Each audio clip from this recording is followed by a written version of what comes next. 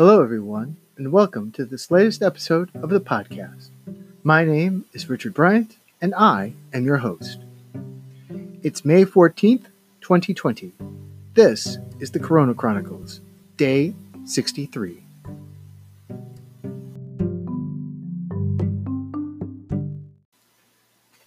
Hello, everyone. Here is today's top stories. Starting first from The Guardian, an industry in freefall, the dance sector calls for urgent help. With tours canceled and rehearsal rooms closed, what's the future for dance? Ballerina Lauren Cuthbertson, psychotherapist Terry Hyde, and choreographer Alexander Whitley assess the COVID-19 damage. Lauren Cuthbertson was on her way home after performing in St. Petersburg when an email brought her life to a screeching halt. I was on the Gatwick Express, and I got the email saying there'll be no classes and no rehearsals, says the Royal Ballet principal ballerina. It said very clearly, don't come to the theater. That was the moment COVID-19 disrupted Cuthbertson's carefully laid plans and upturned her routine of intense daily practice and character development. As a dancer, you always know the dates for your shows, she says from her new base in the Midlands. I barely know what date it is now. The impact of COVID-19 on dance has been schedules torn up, dates in disarray, practices on hiatus. Freelance dancers, who make up the majority in the industry, have no work and are looking to the government for support.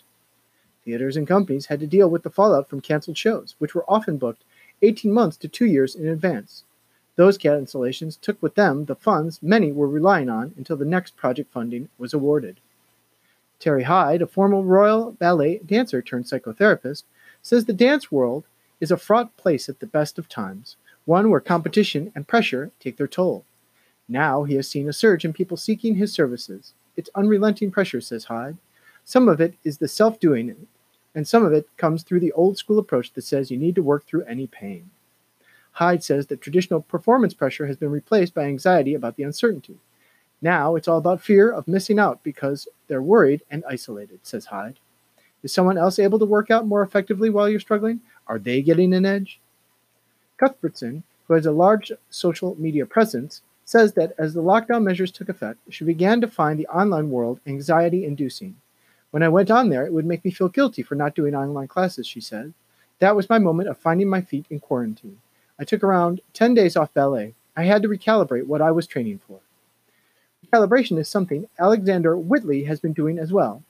He was days away from unveiling a production that he had been working on for 18 months when lockdown meant it was canceled. We'd spent a week in the studio preparing for the show, and then it was pulled, says Whitley, referring to Overflow, a new work that was due to premiere at the Lowry in Salford. Overflow's dates at Sadler's Wells have been rescheduled for the autumn, but Whitley estimates his company has lost £100,000 because of coronavirus, a huge amount for an independent dance company of that size. The loss of income for us made it impossible for us to pay anyone for the work we thought we were going to have heading into the autumn, he says. Whitley is waiting to see if he will receive some of the £160 million emergency response package announced by Arts Council England. There has to be really substantial support in place in some way, or the work we do is not going to happen, he says. It's not going to exist. For Elliot Smith, a dancer and choreographer based in Newcastle upon Tyne, funding is also the pressing concern. He runs an independent company that performs predominantly in the Northeast and is worried that, as well as the immediate impact COVID-19 has on canceled performances and box office, there will be a secondary financial hit. At the moment, applicants for ACE project grants have to demonstrate that a minimum of 10% of the overall budget has been supplied by other sources. Smith says much of his so-called match funding comes from local authorities who are now diverting funding to tackle COVID-19. Some of our grants will not be released because they're going to be used for well-being issues and not the arts, says Smith. What impact will that have on us when we go to ACE and don't have that much funding? Equity, the union that represents dancers, said the outlook for the sector is bleak, adding that if theater recovery is delayed beyond the beginning of September, which many have predicted, the sector will require additional help to make up for lost income. The industry body, One Dance UK, praised ACE's initial response but told The Guardian it backs the creation of a creative industries distress fund that would be available well into the recovery period. Whether the ultimate response is, Smith, Cuthbertson, and Whitley all believe that dance will not be the same. Smith and Whitley have have both started creative working that has been choreographed specifically for online performances, while there have been some unlikely positives for Cuthbertson. She was a cross-country champion at school and is being encouraged to run again, an activity that is usually banned for dancers whose ankles don't need any additional burden. The ballerina is trying to find joy in that, dancing to unorthodox music, mostly Philip Glass and Elton John, and practices with her colleagues held online.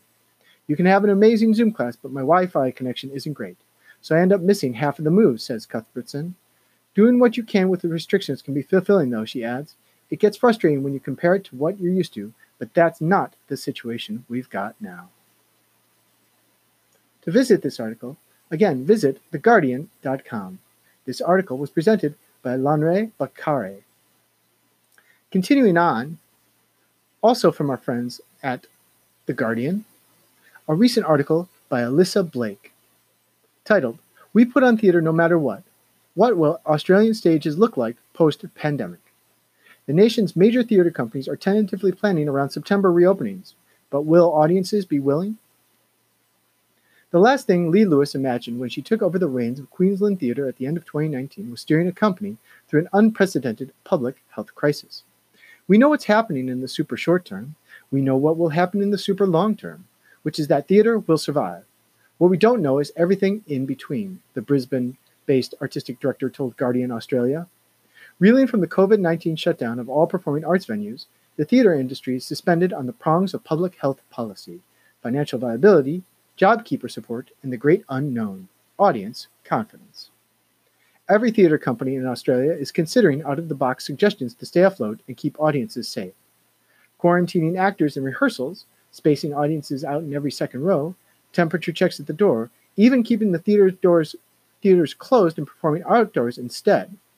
In a zany ISO move, QT has just launched Zoom backgrounds of its most loved set designs, including Jasper Jones. Most theaters are hoping to reopen in September, but acknowledge all plans could be scrapped on advice from medical authorities. The worst-case scenario for theaters is not being able to open until there is a vaccine. The next 18 months, Lewis says, is beyond anyone's capacity to imagine. I'm working to save as much of our 2020 season as I can, but I also have to acknowledge that it will be a different world when we open again, and what people will want to see may be very different too. Our audience is going to be carrying the financial and psychological burden of this pandemic for quite a while. To read the entire article, please visit theguardian.com. The article is titled, "We Put on Theatre No Matter What. What Will Australian Stages Look Like Post-Pandemic?" by Alyssa Blake. And finally, another story that you can check out on The Guardian, Zoom with a View, How Lockdown Art Classes Are Booming Online. This story was brought to you by Naja Sayej. Quarantine has led to a rise in those with and without artistic experience heading online for a range of immersive classes. On March 30th, Big Bang Theory star Jim Parsons posted a selfie on Instagram holding up a painting of two vases, which he made himself. In the caption, Parsons told his followers that he created the artwork with the help of an online art class. They're doing live classes via Zoom, and quite to my delight, I was not only able to figure out how to use Zoom, but I also painted this in the process, he wrote. No museums are asking to display my first still life painting, but I feel just a little bit more peaceful from the process. And I got to see real-life other people who are also taking the class. A real gift right now. Parsons is not alone. Thousands of us have been turning to Zoom, the video conferencing platform, to get a creative workout. From life-drawing art classes to small-town museums, pandemic cartoons, and upcycled sculptures, it seems to be the perfect answer for cooped-up creativity in our current quarantine. Again, if you'd like to read the complete article, please visit theguardian.com. The article is entitled, Zoom with a View, How Lockdown Art Classes Are Booming Online. Page 2. From StageDirections.com, the Actors Fund has distributed over $10 million of financial assistance. The Actors Fund announced today that as of May 13, 2020, it had distributed a record-breaking amount, over $10 million, in just 8 weeks to help provide emergency financial assistance for those in need due to the ongoing COVID-19 pandemic. This emergency financial aid is helping the most vulnerable members of the performing arts and entertainment communities, as well as those facing financial hardship, by providing assistance for basic living expenses, including essential medications, housing, food, and utilities. For context, in 8 weeks, the fund has distributed more than 5 times the funds normally provided in 1 year for people in need in the performing arts and entertainment community. Brian Stokes Mitchell, Tony Award winner and chairman of the board of the Actors Fund, said, "Looking at a number, even one as large as 10 million, doesn't begin to tell the whole story. In an instant, our friends and supporters, people like Rosie O'Donnell, Seth Rudetsky, and James Wesley, and others began dreaming of entirely new fundraising models that would prove to be nothing short of life-saving. In all my years working with the fund, I've never been so moved, so inspired, or so grateful." Joseph Benincasa, president and CEO of the Actors Fund, added, "The kind of collaboration and generosity we've seen over the past 2 months from our entertainment industry union and guild partners, including SAG, AFTRA, Actors Equity, and the IATSE, as well as thousands of individual donors, has been nothing short of staggering. It is an unbelievable honor to be able to do so much good for so many people. Thanks to the unprecedented level of support we continue to receive. It's also important to note that this is by no means a victory lap.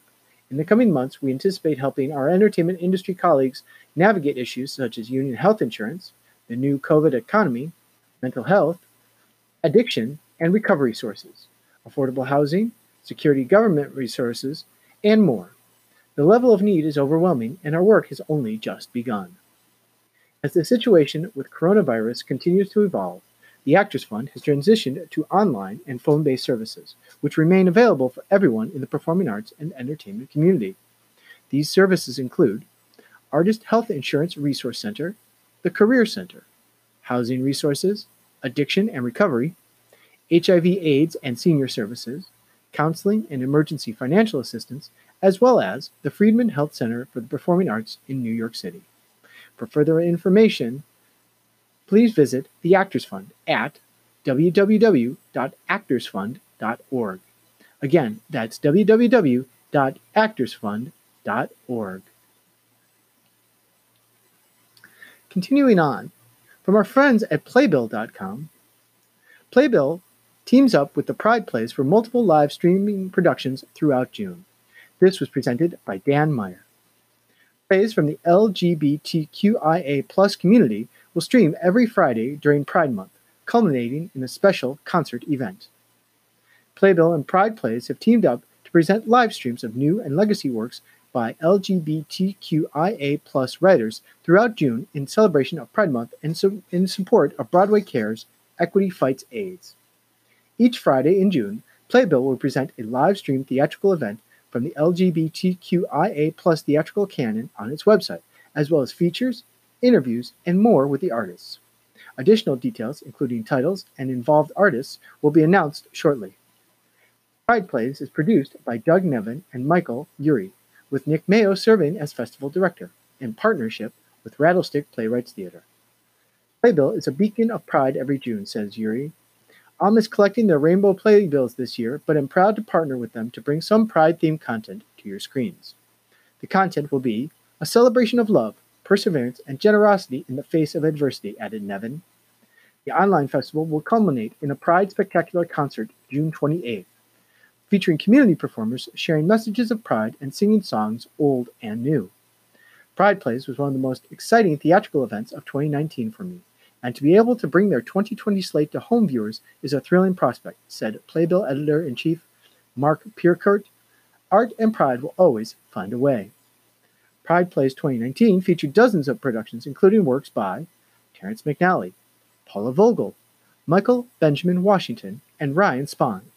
The Pride Plays 2020 Advisory Committee includes Lucy Thurber, Shay Yu, Michael Shepard, Moises Kaufman, Miranda Heyman, Lisa Sheps, Malak Pancholi, Carolyn Prue, Lee Silverman, Sam Hunter, Ted Snowden, MJ Coffin, Justin Makita, Daryl Roth, and Lisa Crone. Switching gears, a story from our friends at the Theater Times. Wit and Wisdom, Much Ado About Nothing at the Delacorte Theater. This was posted by Andrew Agras and is a review from New York.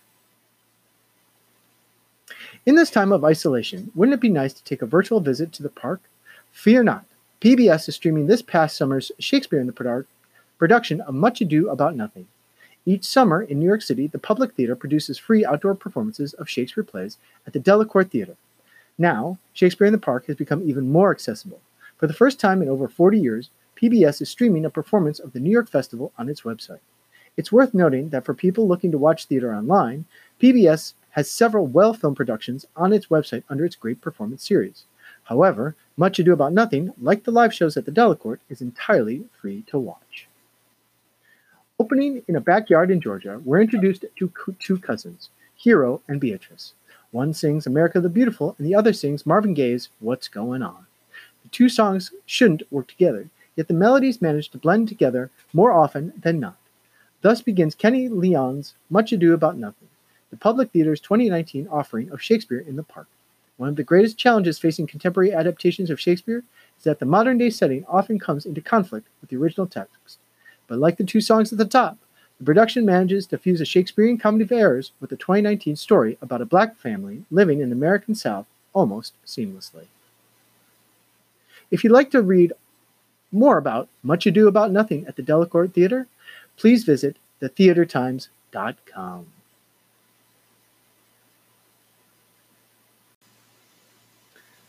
Page 3. From our friends at USITT, for today's feature in their series of posts from designers whose productions were canceled or postponed due to the global COVID-19 pandemic, they're showcasing the work of Helen Garcia Alton. Helen is a second-year graduate candidate at the University of Tennessee, Knoxville, and was the lighting designer for the school's production of A Gentleman's Guide to Love and Murder. Here is how Helen described her lighting design. This musical comedy is about Monty Discute Navarro and how he finds out that he could be a lord if he kills the first 8 people in line for it before him, which he does, spoilers, in various hysterical ways. My production is lit similarly to how one would light a dance piece because of the layers of scenic elements. I was very excited to use L747 on this piece because it looked like it was going to play beautifully as a top light on the costumes. At nearly 270 lights total, including practicals, it is the largest instrument count I've ever drafted. Be sure to visit USITT's Facebook page and other social media platforms to take a look at Helen's work. Continuing on, from projection lights and staging news, they have compiled an extensive list of new products that you would have seen from exhibitors at USITT's 2020 in Houston, as well as other industry trade shows in the form of a 2020 virtual show report. If you visit USITT's Facebook page, you can read about all the new products in our industry by clicking on the PLSN link. That's at plsn.com, the 2020 virtual show report.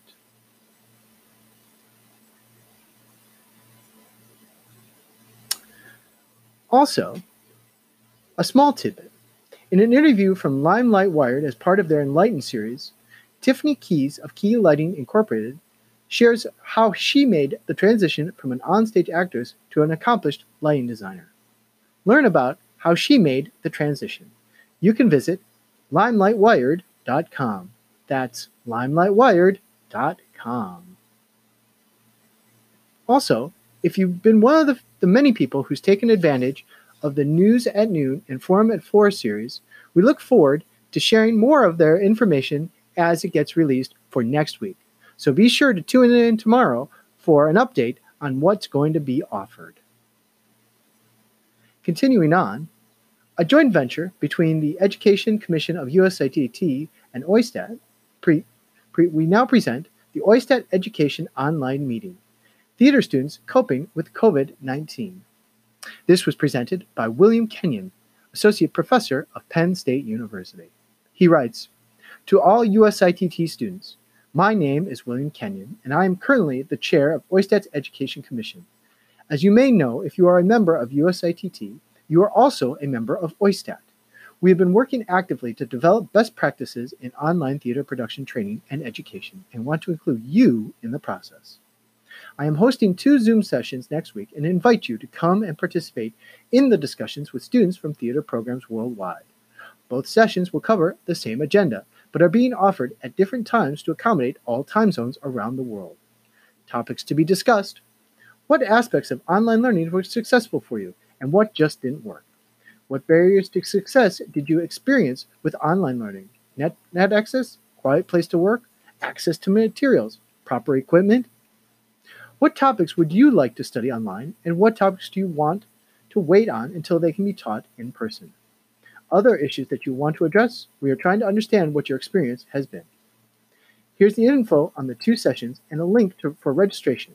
It's free, but will help us plan better to form how many are attending. Of course, you can find all this information by visiting the Education Commission USITT Facebook page, or you can visit oistat.org for more information. Of course, this link will probably be shared across many of the social media platforms, so keep an eye out for it. It could pop up on USITT's site, the USITT International, the OISTAT International page, or the OISTAT page, or on any of the other social pages that deal and associate with theater and teaching. So please keep an eye out for it. And finally, from our friends at Playbill.com, and written by Nathan Skethway, today we remember Tony-winning Golden Girl Bea Arthur on her 98th birthday. The stage and screen performer was born May 13th, 1922. Now, we know that May 13th marks what would have been the 98th birthday of Tony winner Bea Arthur. In remembrance of Arthur, Playbill is taking a look back at her illustrious career on and off the stage. Arthur began her career performing in off-Broadway productions before creating roles in the legendary Mark Blitzstein's translation of Three Penny Opera and originating the role of Yenti, the original Broadway production of Fiddler on the Roof. In 1966, she appeared in Mame as Vera Charles, which won her the Tony Award for Best Featured Actress in a Musical. In 1971, Arthur made a guest appearance as the character Maud Finley in the sitcom All in the Family, which would lead to a spin-off series centered around the character. Maud ran for 6 seasons and earned Arthur an Emmy Award in 1977. After leaving the series in 1978, Arthur starred in a few television projects, including the notorious Star Wars Christmas special, before landing her iconic role as Dorothy Zbornak on The Golden Girls. The Golden Girls premiered in 1985 and ran until 1992, garnering numerous awards and nominations for Arthur and her co-stars, Betty White, Rue McClanahan, and Estelle Getty. Though Arthur won an Emmy for her performance on the series in 1988, she was nominated an additional 8 times, making her the 3rd most nominated leading actress in a comedy series in the history of the awards. Arthur continued to work on in-stage and screen projects after leaving The Golden Girls, premiering her one-woman show Bea Arthur on Broadway, Just Between Friends on Broadway in 2002. She died in 2009 at the age of 86. If you want to see some of the work of Bea Arthur, please visit playbill.com or go on YouTube and look up old classic episodes of The Golden Girls and Maud and some of her other great work.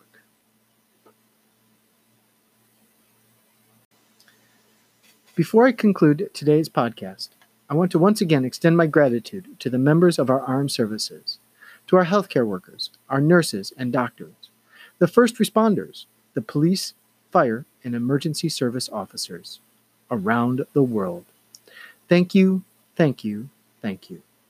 Please join me in continuing to support these women and men as they face this near impossible task of saving lives in the face of such great adversity. Please support your local food bank and shelters. If possible, donate blood at one of your local Red Crosses. Be sure to check in on the elderly and support those who have special needs. Reach out to a friend and help not only make their day, but also improve your own. Please support small and local businesses as well. Be sure to continue to practice good hygiene, wearing of personal protective equipment, and social distancing. Every little bit makes a difference. I'd like to conclude with a quote from Coach John Wooden, Hall of Fame basketball coach and mentor to many. Success is a peace of mind, which is a direct result of self-satisfaction in knowing you did your best to become the best you are capable of becoming. Success is never final. failure is never fatal. It's courage that counts. My name is Richard Bryant, and I have been your host. It's May 14th, 2020. This has been the Corona Chronicles, Day 63. Take care, be well, and good night.